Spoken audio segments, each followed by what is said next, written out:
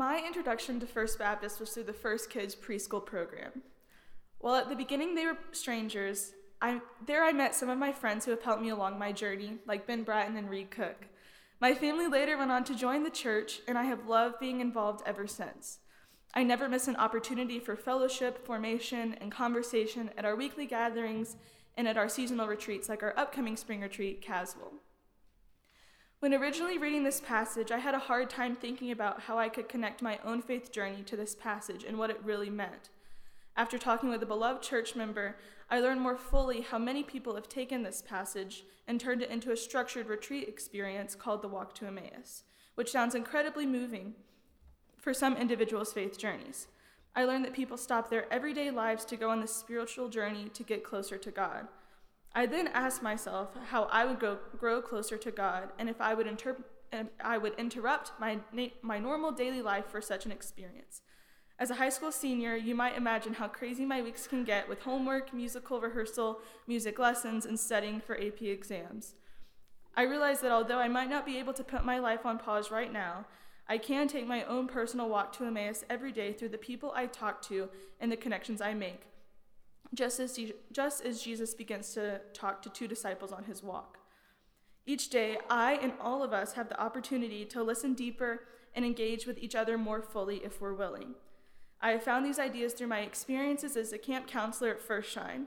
For those of you that don't know, First Shine is a week-long summer camp for children with young adults with special needs. Members of our youth group and young adults are paired with a camper for the week.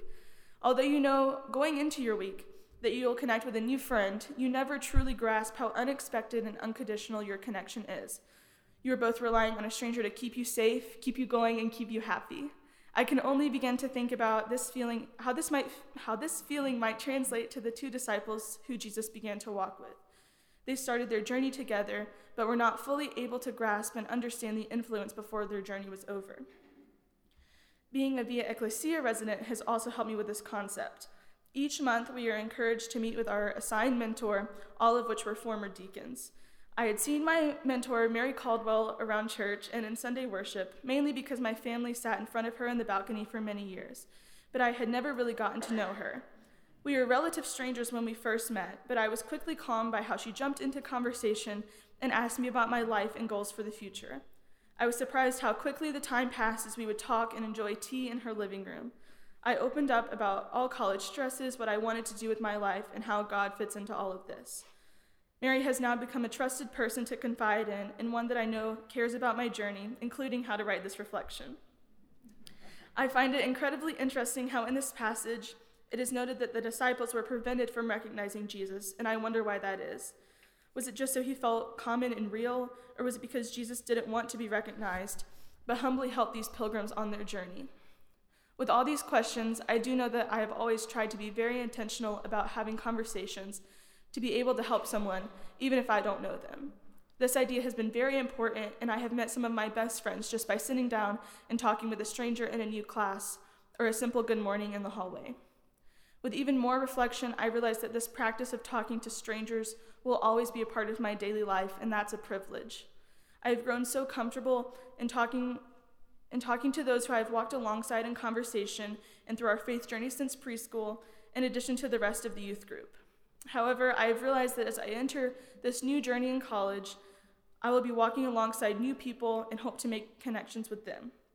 I will not be able to be with my old friends who I have known since preschool, but instead I will need to take initiative and create special moments with strangers who hopefully will become friends on the journey. Although this will be a very scary time, I take guidance from this good church on how to treat everyone with respect and listen to what everyone has to say. Because of conversations and journeys that I have experienced as a member of First Baptist, I feel equipped with what I need to be able to have fresh conversations, which sometimes might be the most impactful, simply due to the fact that no one has their own preconceived idea of you or your personal journey. Whether making a new friend at a lunch table or break room, or walking on a new campus or even a familiar neighborhood, I hope to encourage each one of us to take our own walk to Emmaus. As we take these journeys, I hope we all remain rooted to the sacred and holy place.